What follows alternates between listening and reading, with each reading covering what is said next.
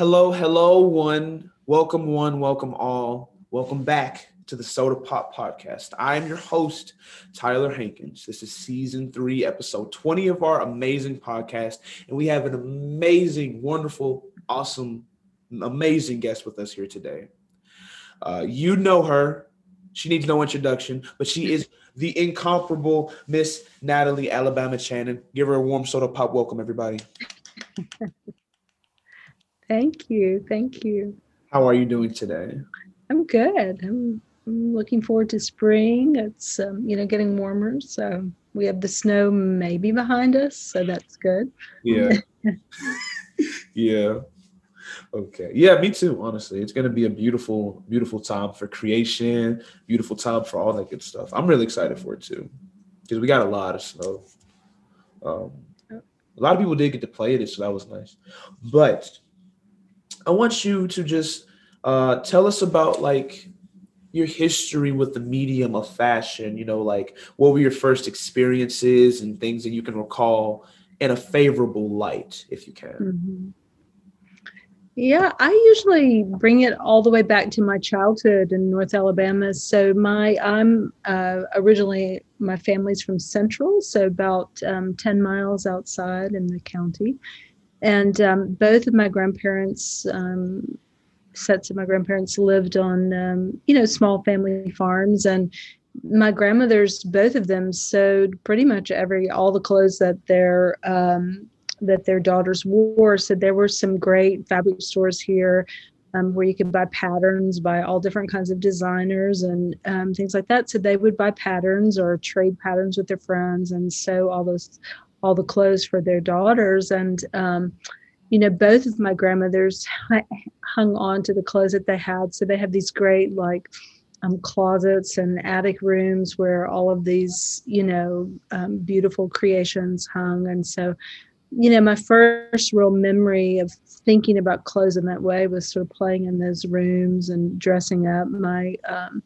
grandfather, who passed away many years ago, always said that you never knew what I was going to come down in from the upstairs. I would have a prom dress or some old pair of dungarees or something like that. So I played a lot of dress up, I guess, was my first introduction to fashion. But this community has quite a history of making things, because of the cotton here and the around the turn of the century in the 1900s. There were several mills in this area, and actually my great grandmother and one of my grandmothers worked in those mills for a little while.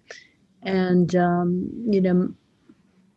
most of the people out in Central, the older people would tell you that they had some little cotton plots next to their house where they would grow some cotton just for some extra spending money. Or the kids, my mom always would say she picked cotton to, so she didn't have to wear a handmade dress to school one year. She wanted to buy a dress from the store in town and things like that. So there's a real history of textiles in our community and our region in generally. So I guess I come from a long line of makers.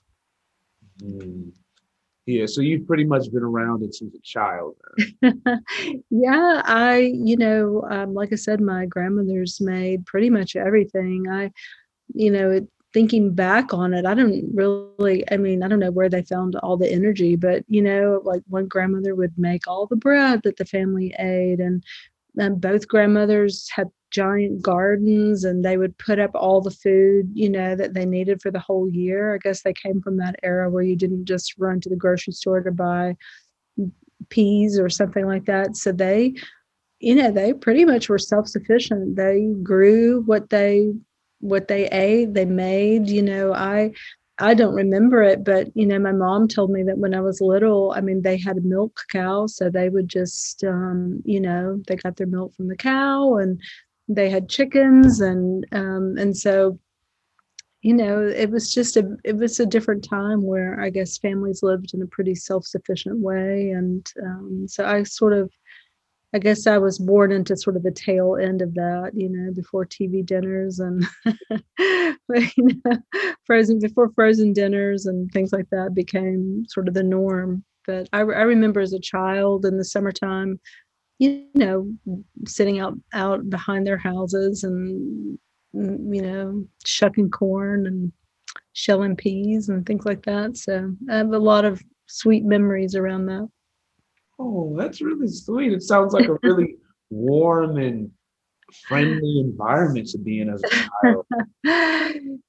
I guess some people back then would have said it was really hard, to put up all your food and hard work to plant a garden. I don't know if you've ever gardened, but it takes a lot of effort to grow something beautifully like that. So, yeah, they are. I think very warmly of it. I wonder, thinking back, how my grandmother felt about it. She worked really hard all the time. So, but it is sweet, warm memories. So you're right about that. Good. I'm glad. I'm sure that's instilled a lot of things in you as well, like, like hard work and self-sufficiency and stuff. So I think that's really nice. Thank you. No problem. So like, what was, I'm sure that there's probably several, but where does one moment where you were like, yes, fashion is a thing that I want to do and that I want to pursue and know more about? Like, what was that one moment that like that you saw it and you was like, yes, I want to do this?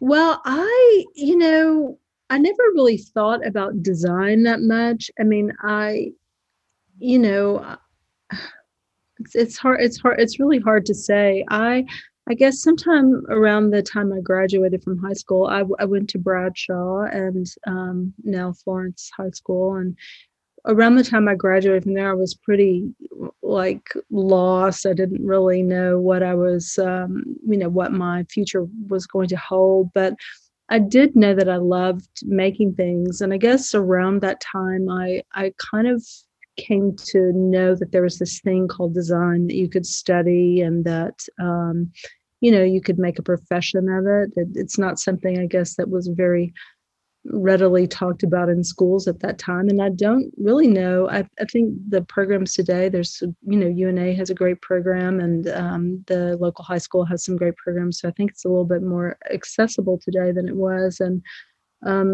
so I tried that and maybe had like a slow start, kind of a fail start. And then I was in North Carolina, and there was just a small little program on the PBS station about a local design school there at North Carolina State University. And that just seemed very interesting because they had both a design school and a textile school. And both of those things seemed very interesting to me. So it turns out that there was a really strong program there. And that little PBS show landed me in the program, and I applied to the college, and the College of Design or the School of Design, it was called then. It's called the College of Design now. I applied to it, and I didn't get in the first time. So also another like little fail start. And then I took some classes and did a portfolio. And the second time I got in, and wound up, finishing the program. And I guess it was during that program I realized that I loved the combination of textiles and design. And I was lucky. They have a program. They had like a double major you could do in textiles and design. That program today is called the Annie Albers program, who was a very famous textile designer from the Bauhaus movement. And so that's kind of a nod to this very talented. So I did the Annie Albers program at that time, which was a combination of like handmade textiles and industrial made textiles. And it just proved to be like an amazing education. And I was able to, eventually get a job after I graduated. And, I've been able to make a lifelong career of it. So lucky. That's amazing. I just want to say, I'm going to take it aside because I think this is really, really important. I'm so glad that you said that because because a lot of students watch, and, being a student myself and being a person who's about to be in the adult world, um, I want people who are watching this, well, anybody, this is a universal lesson.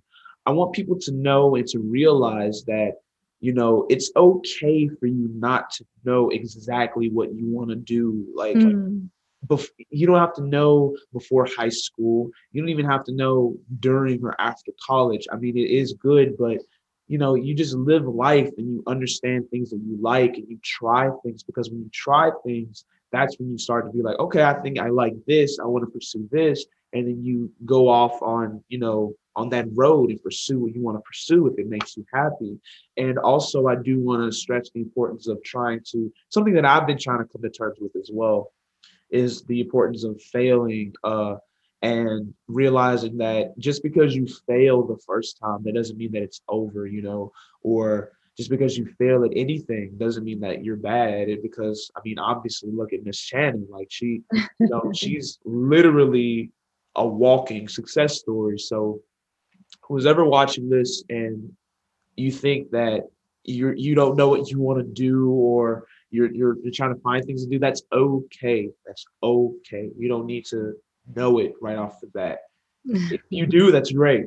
But if you don't worry Yeah, about that. no, there's a beautiful woman, Brene Brown, who talks a lot about this. I mean, we all fall down. It's just about how you rise up, you know. So Yes. I've fallen a lot in my life. Yeah. Yeah, me Just too. rise up and keep on rolling. Exactly. Thank Yeah. you. Thank you.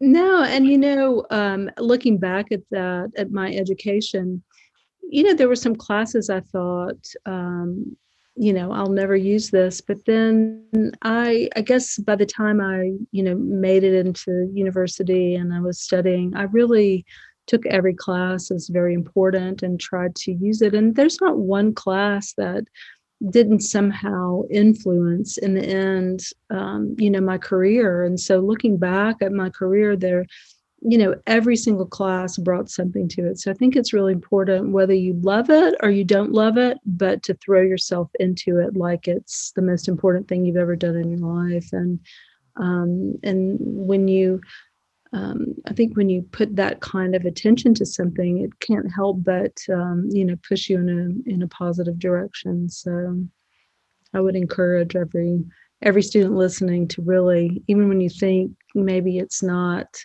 what you love or not what you want to do, to really do the best crafting that you can to make that class a success, because you just never know where it's going to take, where life is going to take you. So Yeah. Wow, I couldn't have said that better myself. Thank you. That's amazing. Yes, what she said. Ditto. Yes. Okay. Now we understand that you spent some time in New York after graduating. So can you tell us what that life is like? yeah, it was really, the same thing. It was really scary when I finally got a job after school. I also didn't get a job straight away after graduating. And so it took me a little while to find a job. And, it was pretty terrifying to go, as a girl that grew up in Central, just to head off to New York City and, you go into this fashion world where I felt highly, incapable to be there. But, at the same time, it was, again, I think each one of the phases of my working life anyway has been just a really deep learning opportunity, I would say. I think today, um, you can have 3 or 4 careers over the span of your lifetime. You can do this one thing and then that sort of leads to something else. And I think that's very common now. Much, it's much less common like to take a job when you graduate college and stick with it the rest of your life. I think we tend to have, let's call it additions, edition one, edition two, edition three. So, I guess, that New York edition was a great learning experience. So, What would you say your favorite thing was about living in New York at that time? at that time. I mean, New York was pretty, it was a little more gritty back then than it is now. You know, it Yeah. was sort of a little more down and dirty. And, you know, I've always been a really avid reader, so I loved the bookstores and, you know, browsing bookstores. And at that time, you know, it was pre-internet, so it's hard to imagine, you know, what that was like now. But, you know, you really didn't have access to all the books that you wanted to see. So it was great to be in a place where there were museums and books and movies and parks and people on the street walking. And, you know, all of that felt very inspiring at that time. Yes. That's amazing. I visited New York a couple years ago, and I didn't get to go to a bookstore. But next time I go, I'm definitely going to go to a There's still bookstore. some great bookstores in New York. You know, I mean, you can order anything you want these days, but there is something about, you know, Yeah, browsing shelves and finding a book. And it's like, oh, this is exactly the book I wanted to have. I didn't know that I wanted it, but it's the book I needed, you know. yeah, So yeah, I love that. yeah. Me too. I think that's really important. I'm glad that we still have that experience today too. You know, like browsing bookstores and something about holding physically a book. You know, and Mhm. turning the page. It adds to the experience to me. At least I think. Yeah. I love it too. Well, you can see I have lots of books in my house. This is just a tiny part of it. I don't Oh, as an know. aside, I am curious. Do you have a favorite book that you're reading right now? Uh, yeah, there are some really good ones. I mean, as I mentioned, I'm a really avid reader. Now I have to think about what I've read recently and really loved. You know, I've been listening to a lot of books on tape during the pandemic. And, well, I just recently, you know, I saw an advert for that film, News of the World. Mhm. And I watched the trailer and I didn't love it, but I listened to a little snippet of the book and I thought that sounds really good. And so I listened to that and I loved that. And I re-listened this summer to all of Marilyn Robinson's books, so Gilead, and then there's you know, there's several books in that series. So I listened to all of those again. I listened to a lot of my favorite books. So the pandemic has been a time that I have really reconnected with my books. I mean, I can go on and on and on. I probably listen slash read maybe 6 or 7 books a month, something like that. So quite a bit. Quite a bit. So you've been Yeah. to all types of different worlds and dimensions and things like that. You know, it's so funny. I have a friend, Miss Jessie, who lived out near Central as well, Oakland. She, when I came back home, I made a short documentary film about old time quilting circles, and I met Miss Jessie, and she told me that she had only left the county 1 or 2 times in her entire life. She passed away when she was 96, and but she said, you know what? I've been all over the world in my mind and my books. I always think about her living in Oakland and traveling the world in her mind. Mm. Yeah, she's probably been to a whole bunch of different worlds, and I'm glad that people think that way. You know, because I mean, yeah, she didn't leave the county, but she's had some good experiences. I bet. Yeah, she had a great life and really a lot of stories. You know, humans, I believe that we as humans, we learn through stories. And so that's why we love, you know, music and films and books and things like that, because it lets us learn through other people's experiences. And so I think that's a beautiful thing. Yeah, me too. And I think it's a art that's never gonna die. It's Yeah. die. Yeah, we crave stories, especially when we've been isolated like we have been recently. So Yeah, yeah, yes, definitely. Um, well, speaking of traveling many places, in the physical reality world, you visited a lot of places. I have. I want to ask you, what was your favorite place to visit and why? No, I can't. I cannot reduce it to one, but there's some very beautiful places that I love.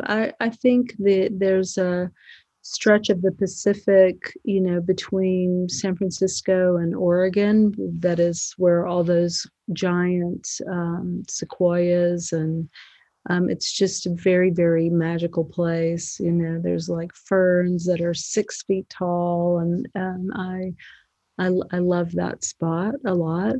Um, I spent a lot of time in Waterloo as a kid, and I love.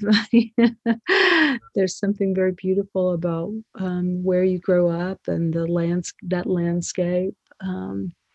I spent some time in Europe, and I love all of the Alpen lakes. There's some very, very beautiful spots like that have these glacier-fed lakes that just is kind of miraculous. I could go on and on and on. We might have to do another whole podcast about that one. Yes, yes, we'll do another episode specific Yeah, part dedicated. two. Yes, Travel, yeah, traveling the world in your mind, in our minds. we have to do that. That's a good episode. That's probably a good hour right there. There you go. Um, well, I thought I put a question in here about your film, your documentary that you did. But I didn't. But I do want to ask you about that. Like, can you tell us a little bit more about that?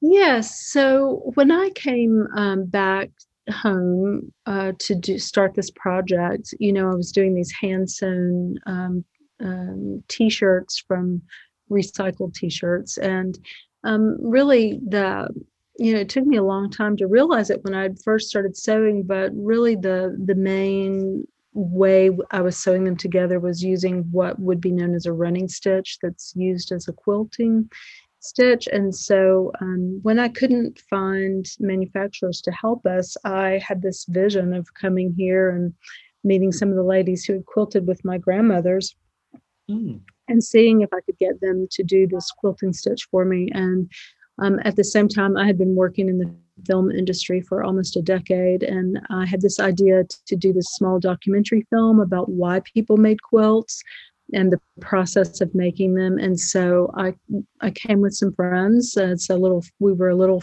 3-person film crew, and so we traveled all over the like about I would say about a 70-mile radius, and interviewed all these people about quilt makers, and even just people in the community about their memories about quilts and their, how quilts are made and that sort of thing. And so yeah, and so we made it into a little documentary. I think it's on it's either somehow it's on our website. You can Google it. It's called Stitch. So we have a journal that is alabamachanin.com/journal, and I think you can find it on there. So just look for Stitch and you can see it. It's a very tiny little film. It's 22 minutes, I think, so not very long. But a lot of the people in the film have already passed away. So one of my friend who did the camera, she said, Natalie, this film is really sweet right now, but it'll be more important in 10 years, and it'll be more important 10 years after that. So I guess it's 20 years old now. So you can see it. Okay, yeah, okay. Miss Jessie's in the film. Look for Miss Jessie. Yeah. Oh yeah, I gotta watch that. Okay, Yeah, on the website. Okay, I'm gonna make sure I do that. Okay, and you did say this film is like 20 years old. it's 20 years old. Yeah, I came home in December of 2000, so I've been home a little over 20 years now, doing this work. So yeah, I would have just shown the first collection and come back home to start producing it. So we're working on our 20-year celebration right now. Oh, Yeah. Mhm. well, speaking of that, can you tell us about Alabama and its significance and importance to the fashion community? Yeah, so as I mentioned, we've been here 20 years. It's a very unusual story, mainly because we started out making hand sewn garments, using quilting stitches and cutting up recycled t-shirts to do that. And then, over the years, we've in collaboration with some people from the community who, I don't know if you knew this, but this region was once known as the t-shirt capital of the world. And so, in collaboration with some amazing people who worked in that industry for many, many, many years, we've reopened some textile manufacturing here. And so, I think the work that we've done is important to the fashion community, but I think it's also equally has been important to the manufacturing community. So, um, we luckily have an amazing team of people who are really committed, young people who are really committed to relearning how to make textiles in America. Most of that work was offshored in the mid 90s. And so, essentially we've had to rebuild what manufacturing looks like in a new age. And so I think that is pretty significant, I guess. I Yeah. would like to think it's significant to the industry. So we've had a 20-year commitment to what we would call sustainable design. So using organic materials and local production, regional things like that. So that's pretty unusual for a company to have committed to those kind of difficult missions over a 20-year period. So I hope it's significant. I would say so. I definitely say so. Yeah. So how can we as a community help to maintain and sustain that sustainability and also sustain the art of hand sewing as well? Because I know that's really important to you. It is. And, we're doing a great job. We have, as I mentioned, we have a lot of young people who are really committed to it and love it. And I think that's really what it takes. It takes people who are like, I could imagine being part of making things, and I could commit to staying in my community rather than outsourcing work to another place that can be done here. I'm not saying that everything, can be done here, and I don't want it to sound like I'm against, working with other people in other regions or lands or things like that. I always say, if you want to buy the most beautiful silk in the world, you'll probably buy it from China because they've been making the most beautiful silks for, millennia. If you're looking for lace, you go to France traditionally to get these things. So I'm not against outsourcing. I always say I'm for outsourcing for a good reason, but it takes as I get older and younger generation comes up, it takes people wanting to do things like that, like learning how to make with their hands. We could go back to my grandmother, learning how to plant a garden and put up peas and make bread and those kinds of things, because those are really the things that sustain life. I think when this pandemic first hit, it made us all think like, oh, where does our food come from? Is our food shed, secure?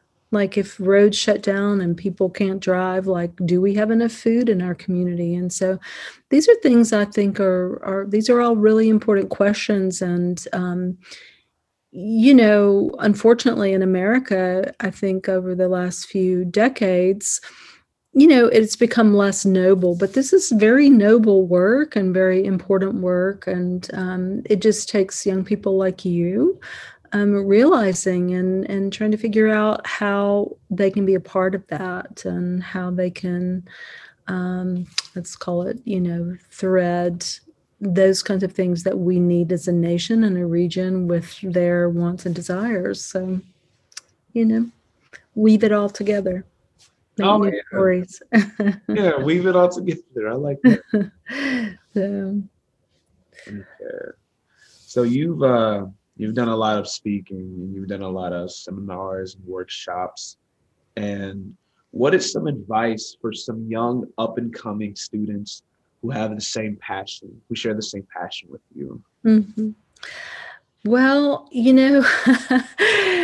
that, I don't, let's see how to say this best. I think we all kind of want a magic sauce.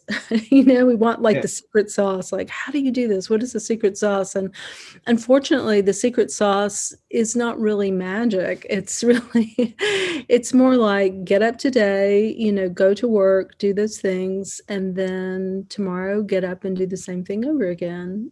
You know, yeah, it's really, I think it's about commitment and about finding something that you love to do, and then just giving it everything you have. I always say we've bootstrapped this company just from the ground up, and that's really the truth. And looking back over a 20-year trajectory, it's it's incredible where we've been able to come, but it didn't happen overnight. It was just 20 years every single day showing up and trying to make the right decisions and do the right thing for everybody, all the partners involved, from our farmers in Texas that we work with all the way through to our guests who come in to support us. So it's, it's a symbiotic relationship that covers a wide base of people. So doing the best for everybody that you can, and that's what you have to do. yeah. I think that's really that's accurate and that's really inspiring as well. And also as an aside, I do want to ask, I know this is kind of on the spot, but do you have any like tips for networking at all? Because, I know that you're pretty good at that and obviously you're good at that. So I want to know if like you could tell some of the students, the same people, like, are there any tips to put yourself out there, as far as networking goes? I mean, I it's funny because I don't think of myself as really good at networking, but we do. Let's put it this way: I do work at it every day. It's called networking. We Mhm. do work at it every day, and I think the tools that we use are the same tools that you have available to you.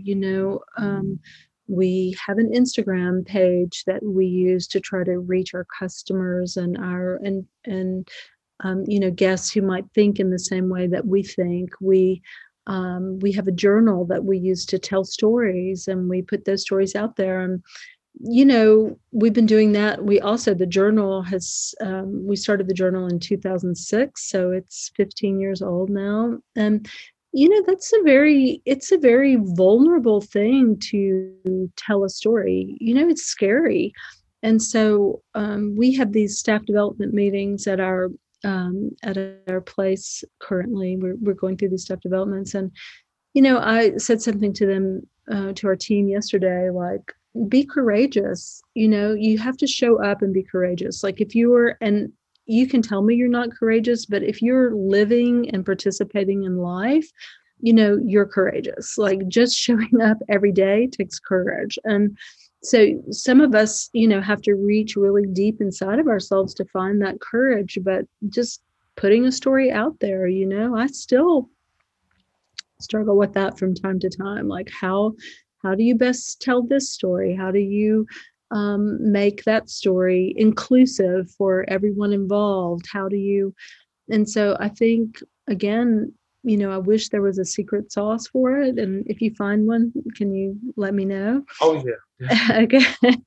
But it's the same sort of thing. It's really just showing up every day, learning what your vision is, and then trying as best as you can from with the tools that you have accessible to you to tell that story, to tell your story in an honest way. That's my take on it. I I think hope that's that's great. helpful. No, it is. It's very helpful. I also agree. Um, and I'll definitely make sure that I keep working on it as well. And I hope that everyone listening will continue to work on it as well.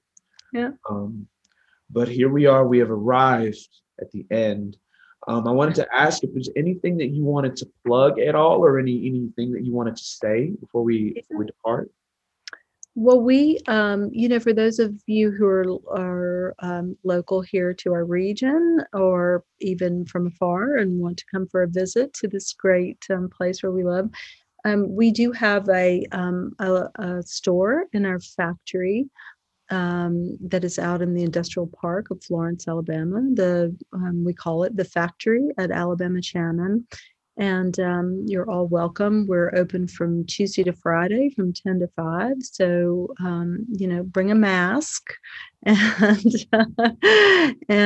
come see what we do. You can visit our website, read our journal, send us questions. We do workshops for universities and things like that. So just be in touch. Yes. Yes. Well, thank you so much. It's been a pleasure to talk to you, get to learn more about you. You too. Thank You're you. a very smart, engaged young man. Thank you. It was a great interview. Thank you. Oh my gosh, I appreciate it. I'm gonna start blushing. Okay. So Go ahead. You can blush. You can be proud. thank you. Yeah. Good Yes. job. Yeah, right. Yeah. Thank you guys. Thank you, Mr. Thank you guys for listening. We appreciate you listening. Thank you for tuning in every week. If you have any questions, send it to our Instagram. And yeah, this has been another episode of the Soda Pop Podcast. I'm your host, Tyler. Thank you for an amazing episode, Ms. Chanin, and we are signing off. Bye. Bye. Hey guys, make sure to check out all of our social medias. Feel free to send us your feedback at arts@una.edu or through the DMs of any of our social media. We hope you enjoyed this episode, and we'll see you in the future. This podcast has been brought to you by UNA School of the Arts.